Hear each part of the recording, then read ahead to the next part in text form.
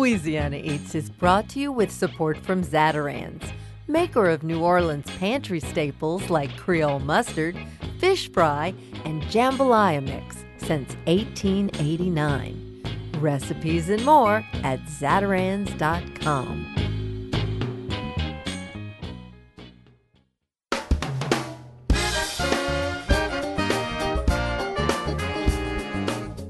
From our studios in the Southern Food and Beverage Museum in New Orleans, this is Louisiana Eats. I'm Poppy Tooker. Is your guiltiest pleasure food TV? Do you like your reality TV served up by the likes of Chef Gordon Ramsay? On this week's episode, we're talking to people who have participated in food TV in its various forms with varying results. Earlier this year, Gambit food writer Helen Freund published an exploration of this topic from a local point of view. Helen shares what she learned, and then we'll hear from Ragnar Carlson, whose restaurant, the Trolley Stop Cafe, was featured in the season premiere of 24 Hours to Hell and Back with Gordon Ramsay. Ragnar's plan was to give his restaurant a much-needed boost. But was it worth it? He'll give us the details and explain how unreal reality TV can be. Finally, our friend Chef Isaac Toups joins us. From his rise to fame on Top Chef to his new series for the Food Network, Food TV has been very, very good to Isaac. But when it comes to me, reality food TV? Change the channel, please. On this week's Louisiana Eats.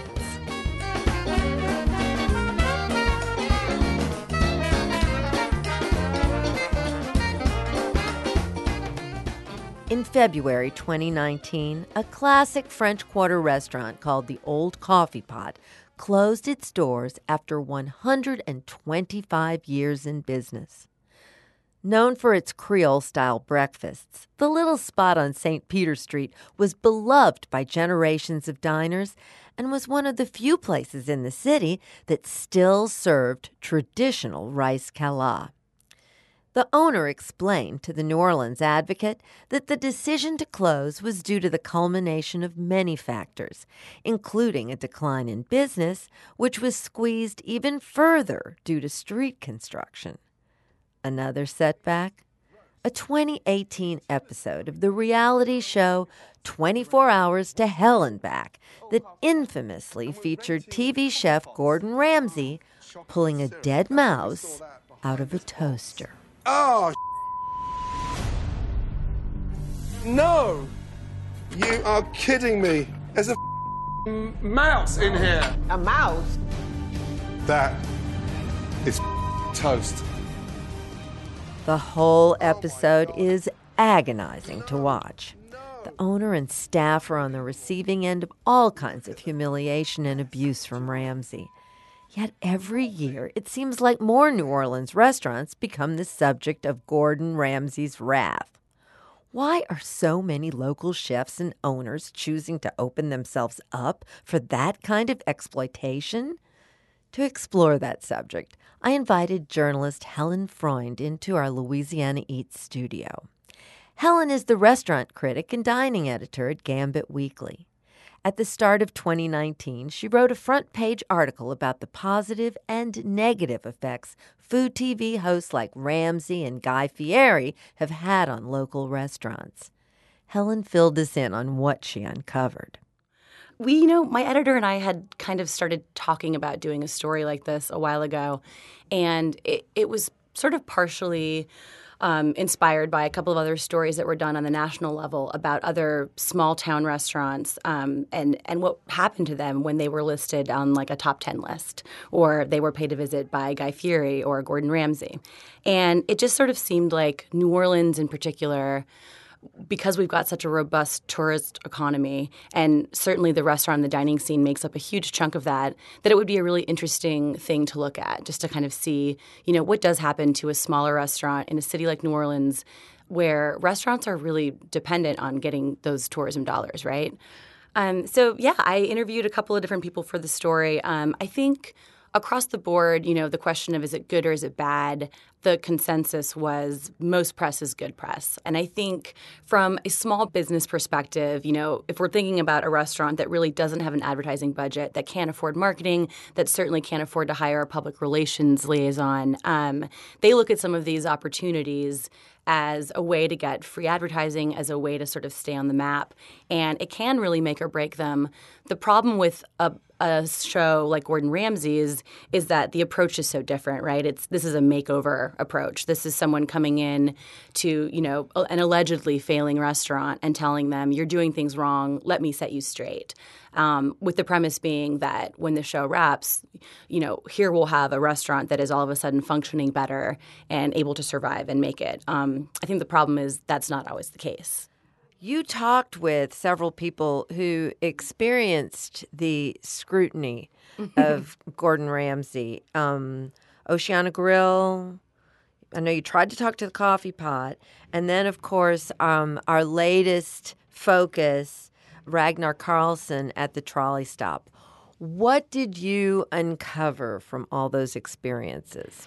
So what was interesting is that, really across the board, anyone who had a positive experience was willing to speak. And then the ones that didn't were not. So I contacted Oceana Grill, who are now currently suing Gordon Ramsay's production company. And I also tried to contact the Old Coffee Pot. Oceana Grill didn't even get back to me, and the manager at the Old Coffee Pot made it pretty clear that they were not interested in speaking about their experience. But Ragnar, who had, his restaurant was just about to be featured, spoke to me quite candidly about what it was like. And it was interesting. He was very open about the fact that he was belittled publicly, that at some point he was a piece of meat was thrown in his face. He was basically told that he was not doing his job well. And he felt that despite how humiliating some of these experiences might have been, if in the end it could help his restaurant survive, that it would all be worth it. Lord, a 24-hour-a-day business is hard to run. Yeah. It's fascinating to me that chefs seem to have their own experience.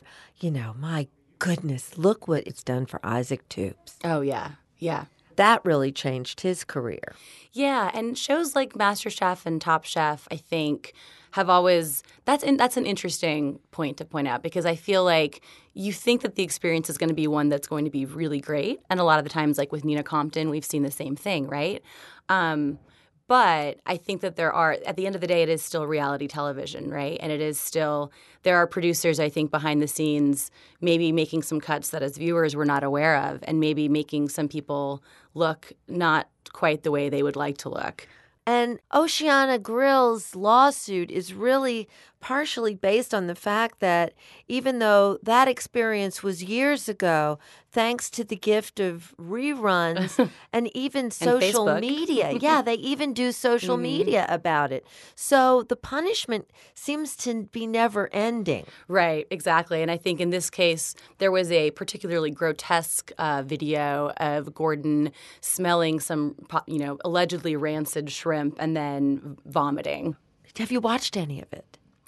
I have watched. I've watched the Old Coffee Pot footage, and I've watched the. Never got over the mouse. The mouse is really, so cruel. What's funny about that, or not funny, but almost what I felt was the worst. There's this scene where this manager is fired on the show, on air, in a very sort of public and humiliating manner, and she starts crying, and it's. I don't know. As a viewer, I thought that was kind of heartbreaking and sort of a little callous and maybe not necessary to include.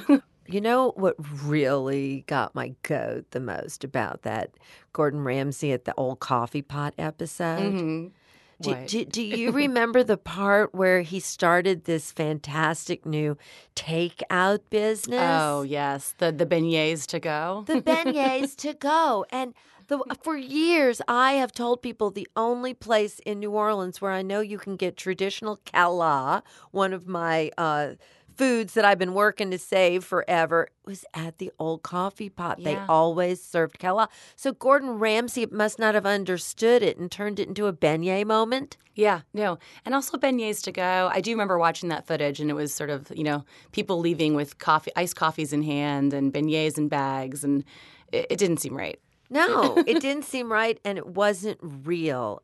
So I wonder how that goes, because Gordon sort of assisted the trolley stop into changing some of their food. Yeah, I mean, it seems like they come in, he looks at the menu, or whoever it is, looks at the menu and decides these dishes are going to work and these aren't. But as we've seen with some of the sort of the backlash on Facebook and social media after the episode aired, a lot of people were really unhappy with seeing some of their, I don't know, like beloved food items, po' boys, changed into something else. And that, I think, is another problem with some of the, getting these big makeover shows to come in, is that you're kind of alienating the locals that have been dining at these restaurants for years, right? And if there's a place in the world not to alienate the locals, it's probably New Orleans. Yeah. What do you think, Helen? For sure.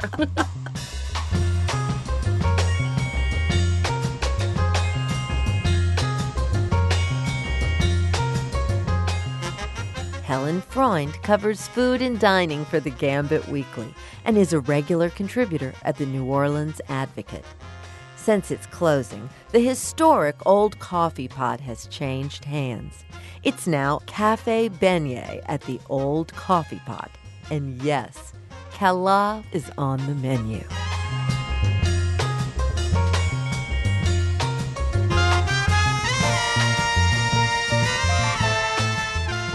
Coming up next, Ragnar Carlson went to hell and back in 24 hours when Gordon Ramsay paid an unexpected visit to his family's Trolley Stop Cafe. Ragnar tells us all about his experience when Louisiana Eats returns after a break.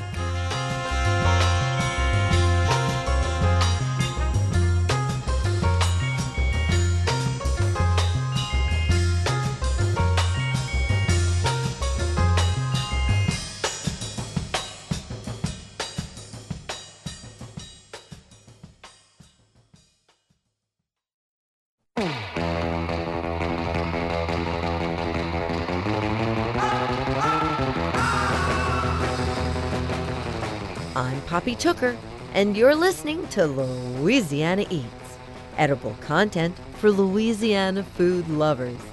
Louisiana Eats is brought to you with major support from Camellia Brand, beans done right, a New Orleans tradition since 1923, and from Ralph Brennan's Redfish Grill, home of the award-winning barbecue oyster poor boy and 9 varieties of fresh Gulf fish caught and served daily. Lunch, dinner, and private events at 115 Bourbon Street in the French Quarter.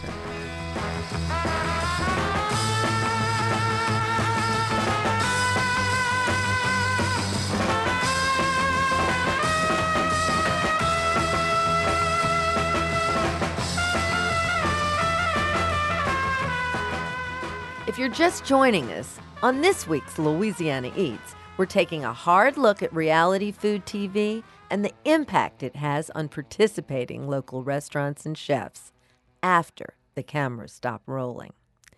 Let's get one thing out of the way. If you haven't noticed already, I have never been a huge fan of reality food TV.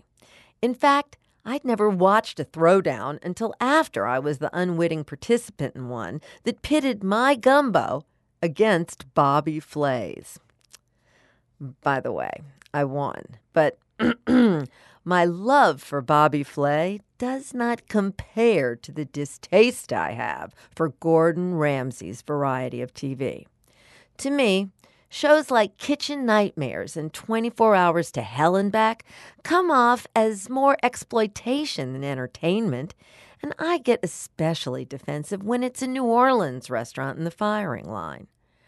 Which is why I wanted to speak with the owner behind the restaurant that was the focus of 24 Hours to Hell and Back's Season 2 premiere.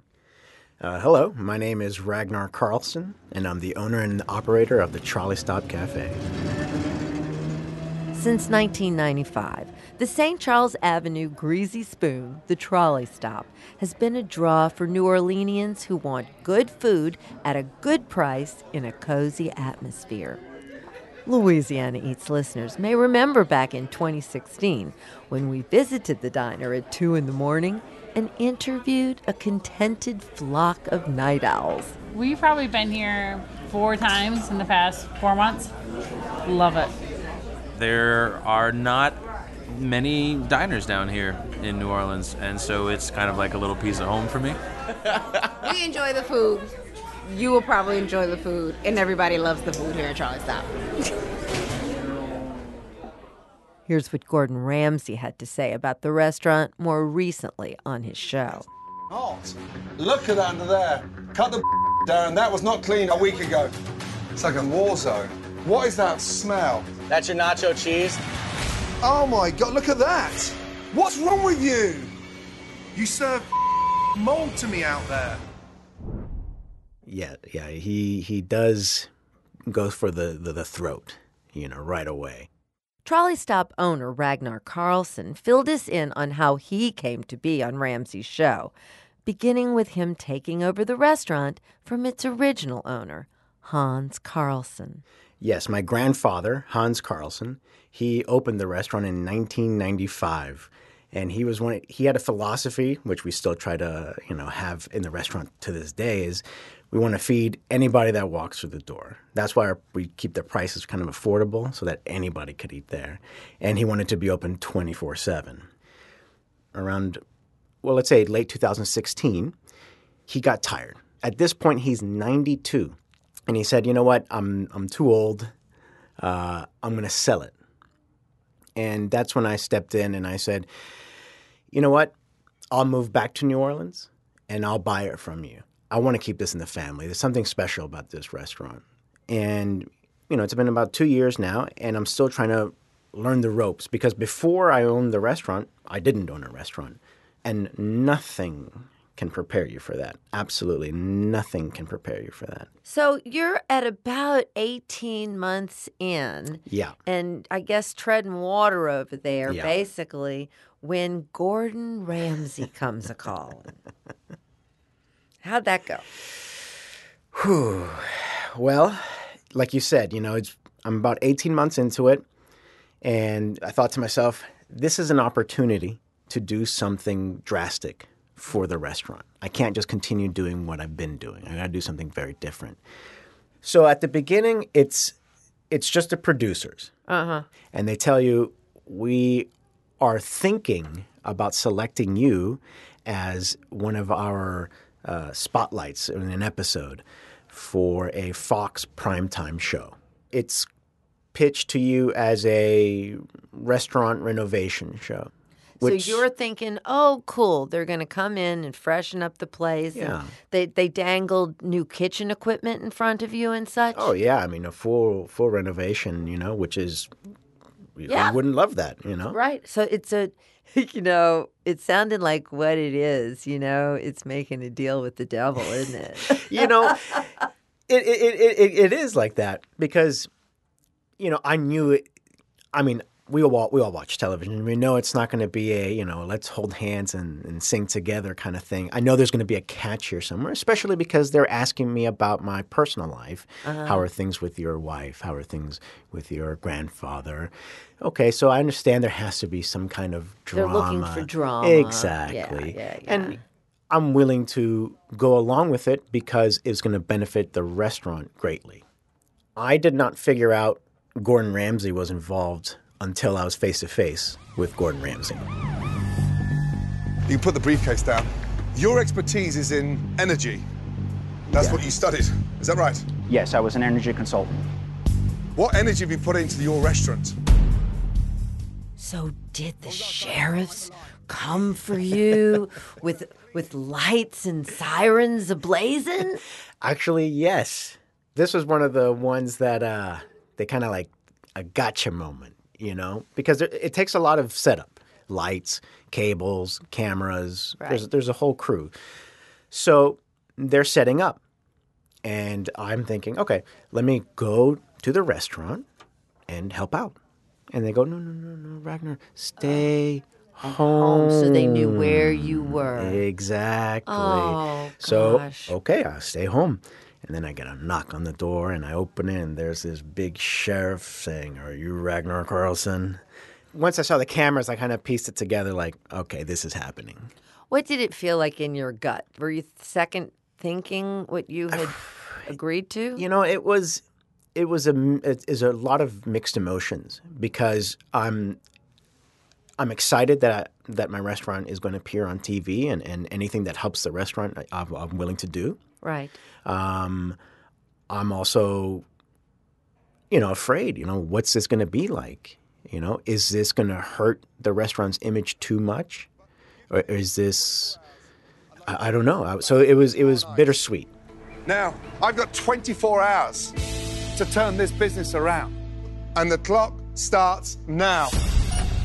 Get on your phones and explain to the loved ones that you're going nowhere and they can find you in that restaurant. Yes, chef. Did everyone really spend the night at the restaurant? And was it really this 24-hour with the clock ticking? Yes. So the thing I'm most impressed by was his team. Uh-huh. He has this team of people that were lovely people, and they worked very hard around the clock. So that part is true. I wouldn't say 24 hours on the dot, but very, very close. And as far as myself and my employees, we worked there for several hours. I'd say we worked until into the evening, and then they kind of said, okay, guys, go home, relax. Okay. You should thank yourselves you haven't killed anybody. Smell that!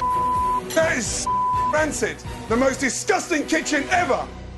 Get it clean. As we've seen in these episodes, he goes through the kitchen and says, this is really dirty, et cetera, et cetera. You're disgusting. You're horrible. Like, disgusting. it's not like the city of New Orleans, the health department, I'm sure, came to visit you on a regular basis.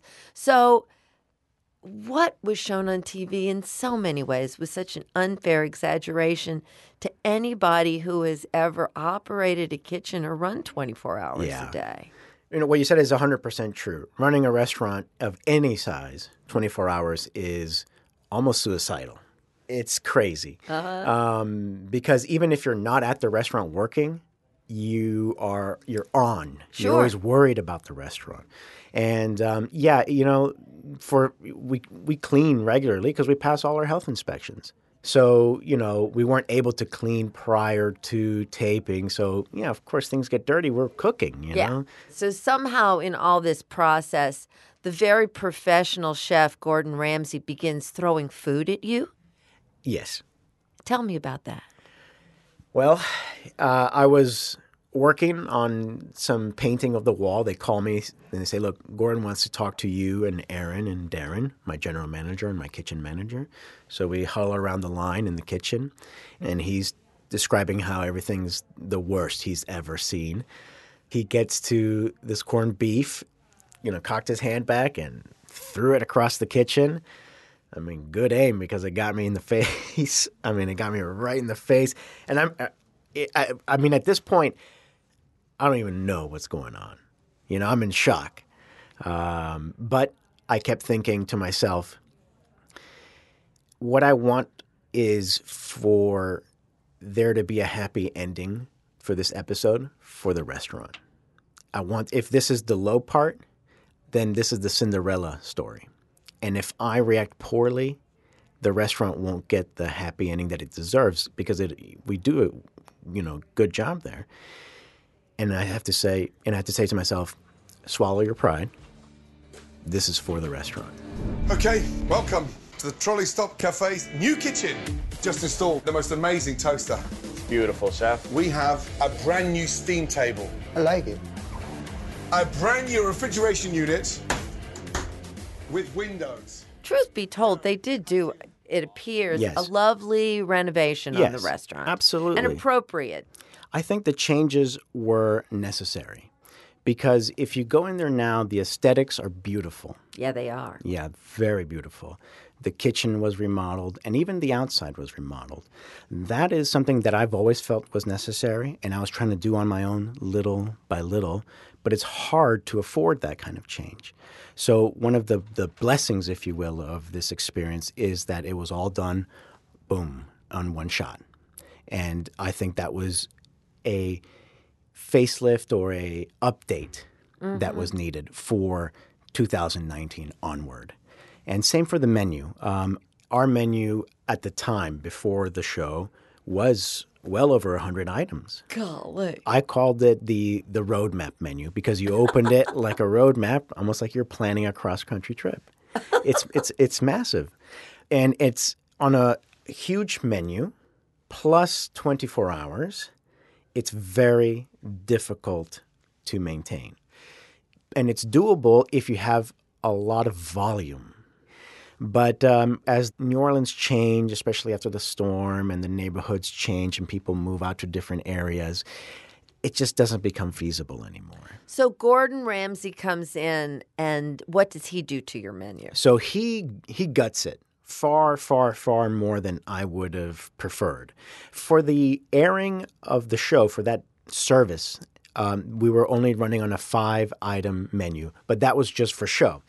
After the airing was done and everything's closed, they presented me with what they recommend I run with, which was a nice menu, about tops 20 items.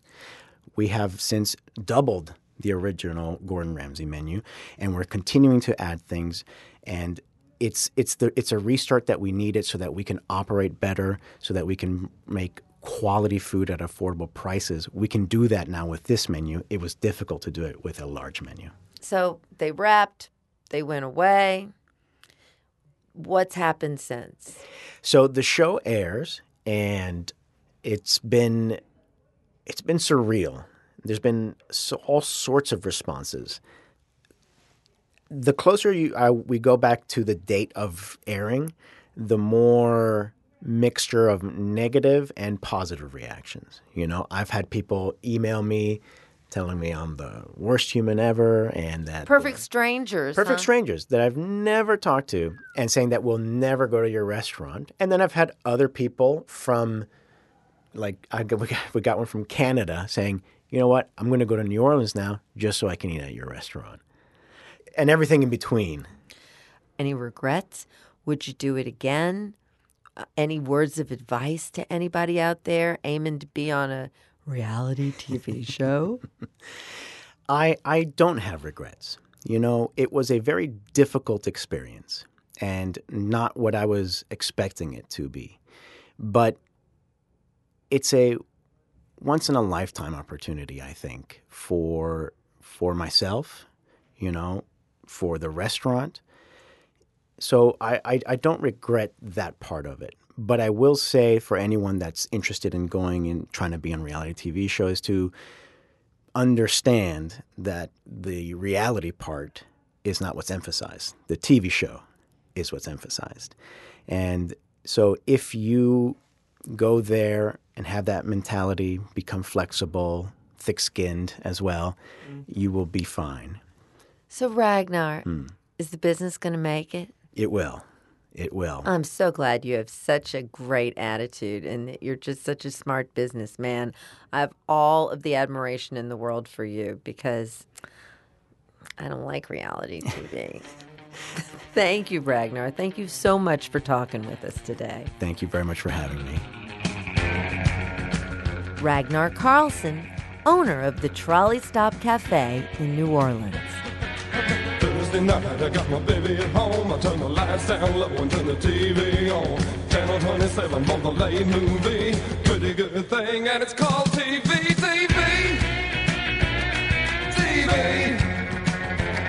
You know that sometimes, baby, it's a pretty good company. As we've heard from Helen Freund and Ragnar Carlson, the cultural phenomenon of reality TV is not in fact real. It's scripted in such a way to push the show's narrative. So viewers should assume much of what happens in a show like 24 Hours to Hell and Back is fiction. But in this day and age, it's not just TV that you have to be wary of when it comes to the truth. Soon after Gordon Ramsay's crew left the Trolley Stop Cafe, local social media was abuzz, infuriated by what Ramsay and the Trolley Stop had done to a classic New Orleans dish. The only problem? It didn't actually happen. Local food blogger Emily Hingle is the events editor of Where Yat magazine. She was among a number of bloggers and critics featured dining in the restaurant at the end of the episode, following Ramsay's revamp. Emily and Ragnar described the public outcry that came shortly after the show aired. Well, one big thing that happened, and you could probably talk to Ragnar about this, was the deconstructed po' boy fiasco. So yes, that one was very controversial because it didn't happen.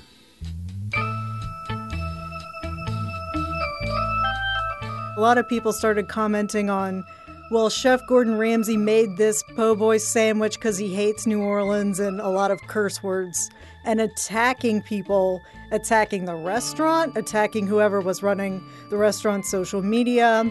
They called it a deconstructed po' boy.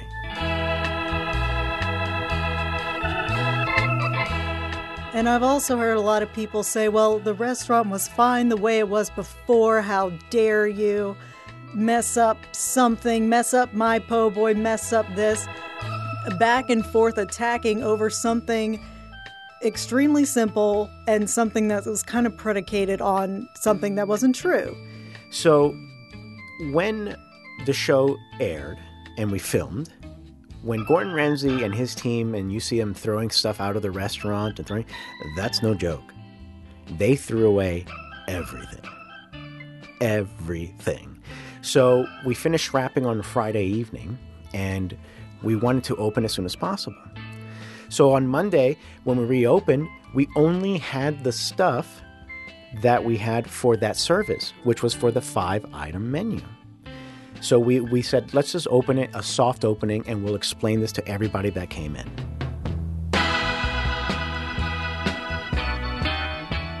Some people requested things that were not on the menu, and we did our best to give them what they have. And sometimes people want a po' boy, and we say, look, we don't have a po' boy.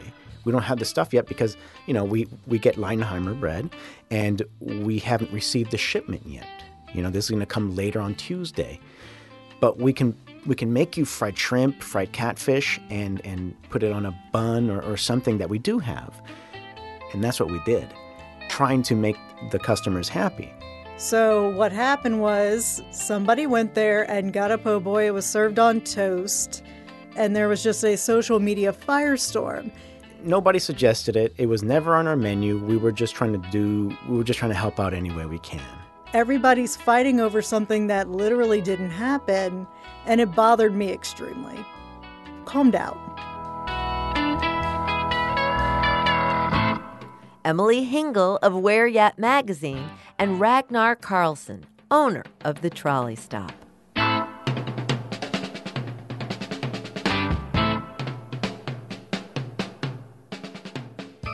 Who was the first Food Network star? And how did the madness of reality food TV begin? Stay tuned, and we'll answer that question when we come right back.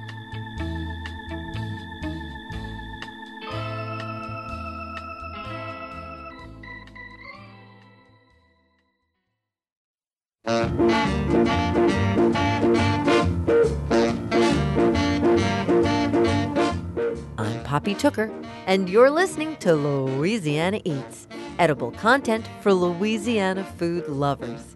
Louisiana Eats is brought to you with major support from Popeye's Louisiana Kitchen. Have you caught our Louisiana Eats Quick Bites podcast yet? Visit poppytooker.com to listen. While there, you can also subscribe to iTunes, Spotify, Stitcher, or wherever you get your podcasts so you won't miss a delicious bite. You can also easily webcast any of the Quick Bites or Louisiana Eats episodes right from your computer on poppytooker.com. And now, back to Louisiana Eats.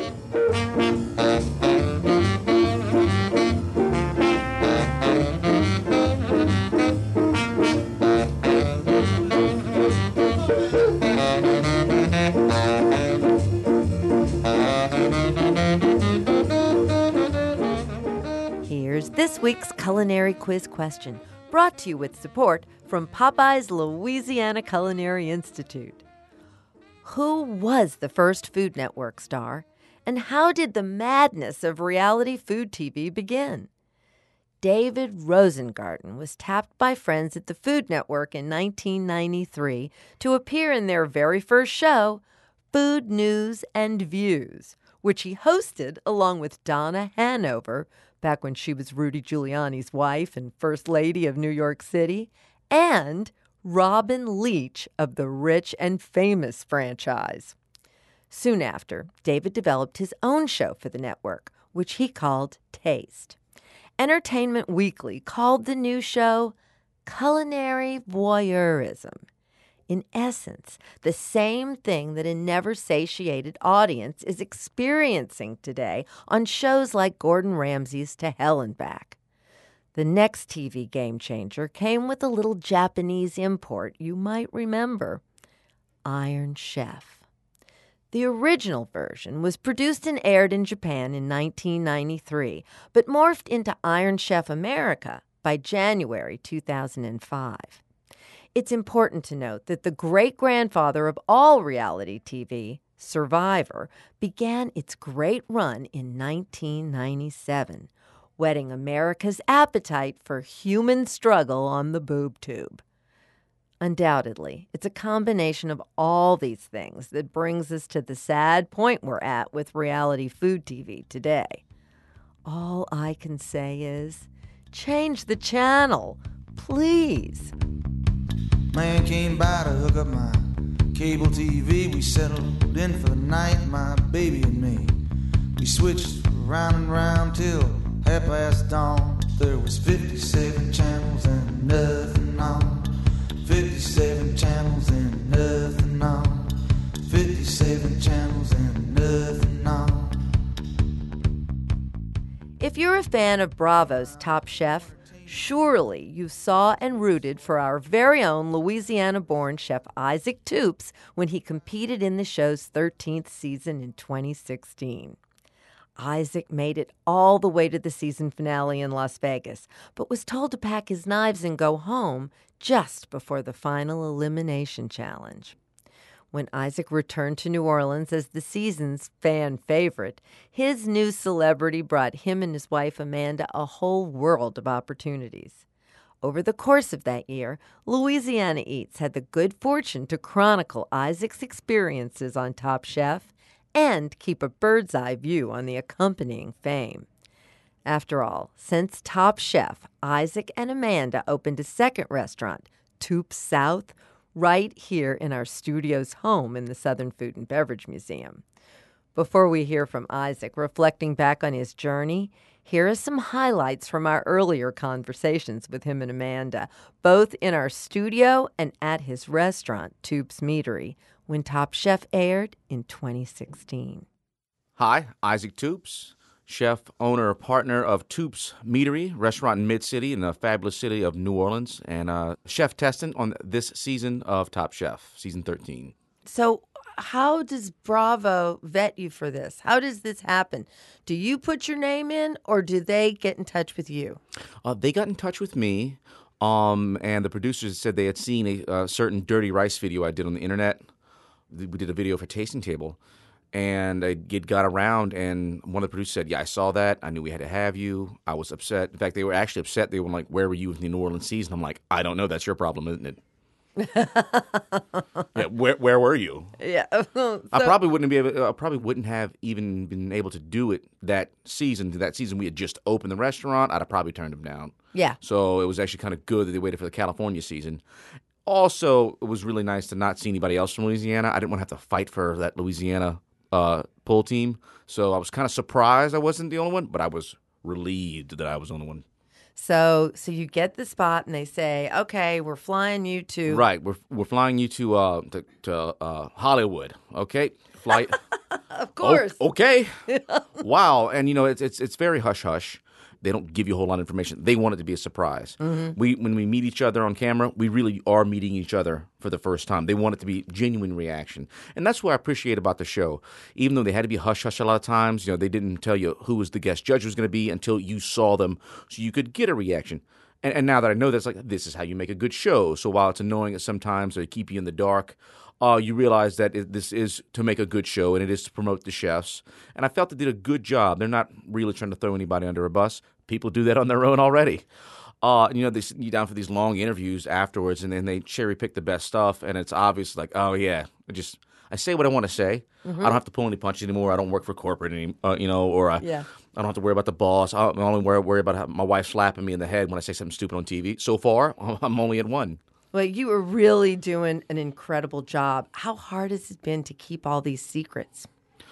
Pretty easy. It is? It's You mean pretty, your mom and dad aren't beating you up on it? No, it's actually it's kind of an enjoyable kind of torture. Not telling everyone, I'm actually like, no, you got to watch. I could tell you, I'm not. Well, I'd like to know what the watching it experience is really like. Oh, that's the worst. Most of the time I've been watching it live stream, so the first time I'm watching it is the first time everybody else is watching it.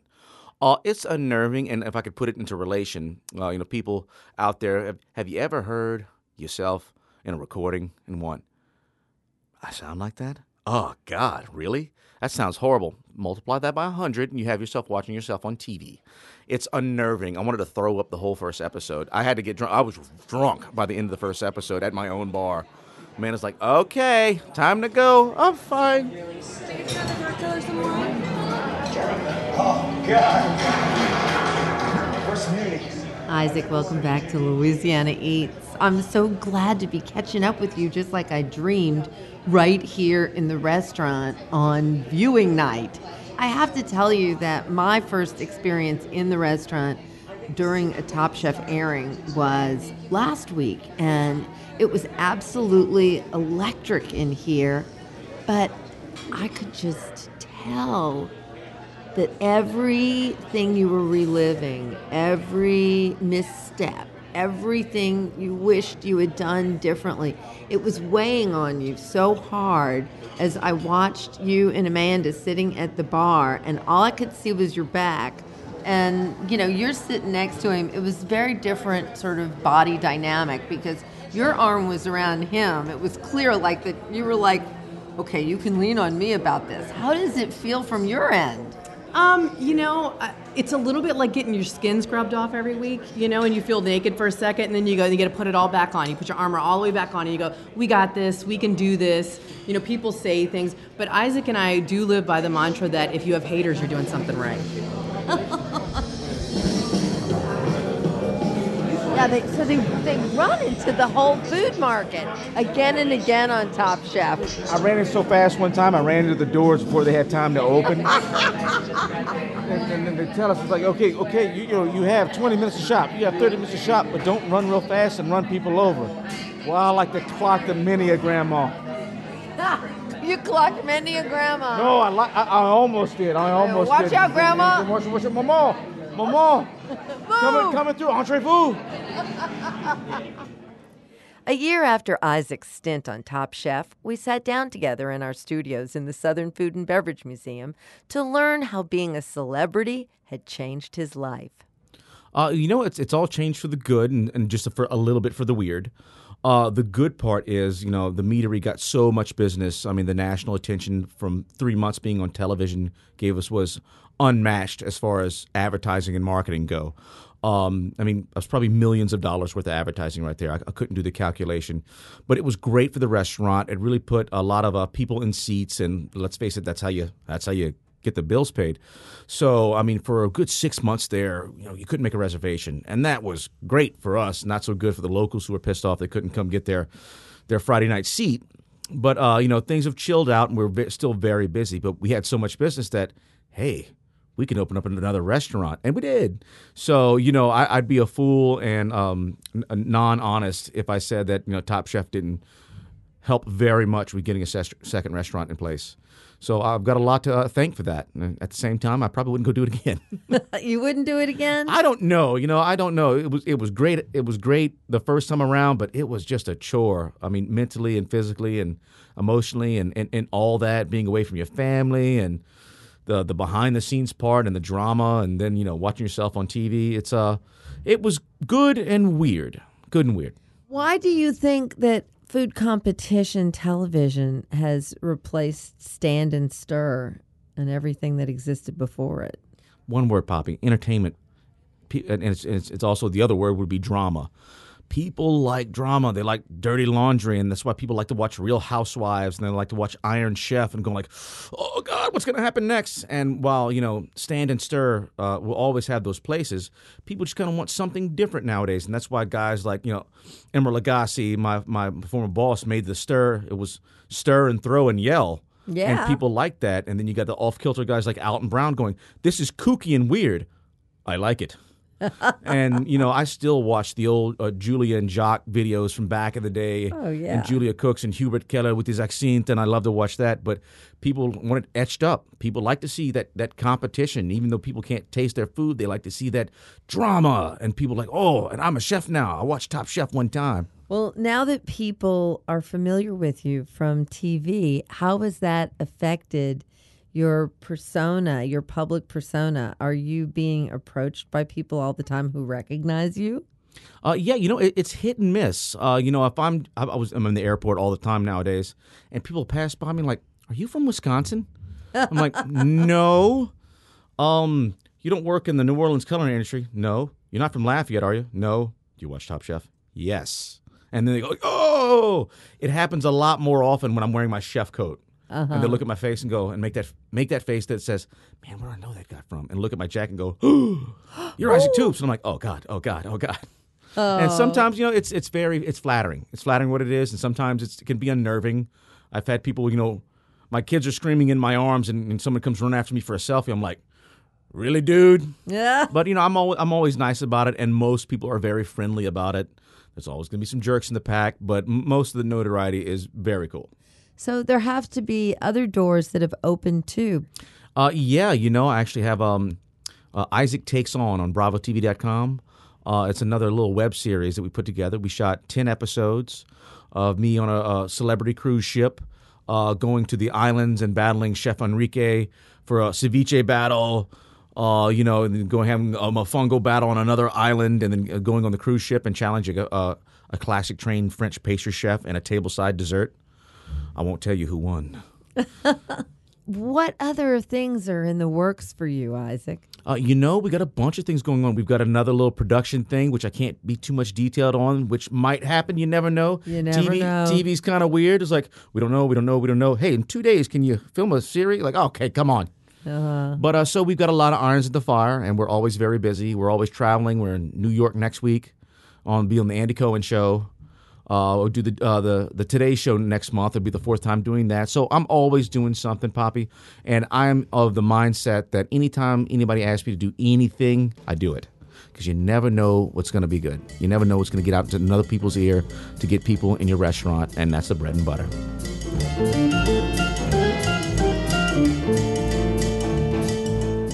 Our friend and neighbor, Isaac Toups. Since we first aired this story in 2017, Isaac went on to co-write Chasing the Gator, which made the New York Times Best Cookbook list in the fall of 2018. Isaac continues to be a regular guest on the Today Show and is currently hard at work filming his own series for the Food Network.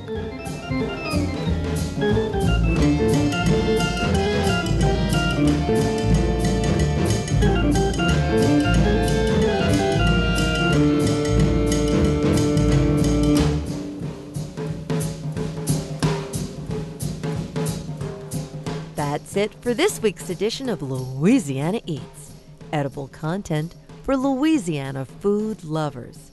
Catch up on previous editions and hear all about upcoming special events by visiting poppytooker.com. You can find videos, recipes, and even order cookbooks there. Louisiana Eats is made possible with major support from Popeye's Louisiana Kitchen, Zatarans, and from Camellia brand beans. Additional support for Louisiana Eats is provided by the Shreveport-Bossier Convention and Tourist Bureau and from the Bourbon House. From oysters to redfish, serving fresh Gulf seafood and American whiskey on Bourbon Street. Original theme music composed by David Pomerleau and performed by Johnny Sketch and the Dirty Notes. Big thanks to senior producer Joe Schreiner and special projects manager Reggie Morris. And to our business manager and social media maven, Maddie Mullidew. Come visit us anytime in our Louisiana Eats studios at the Southern Food and Beverage Museum. We're on Instagram and Facebook too. Louisiana Eats is a production of Poppy Tooker Broadcasting.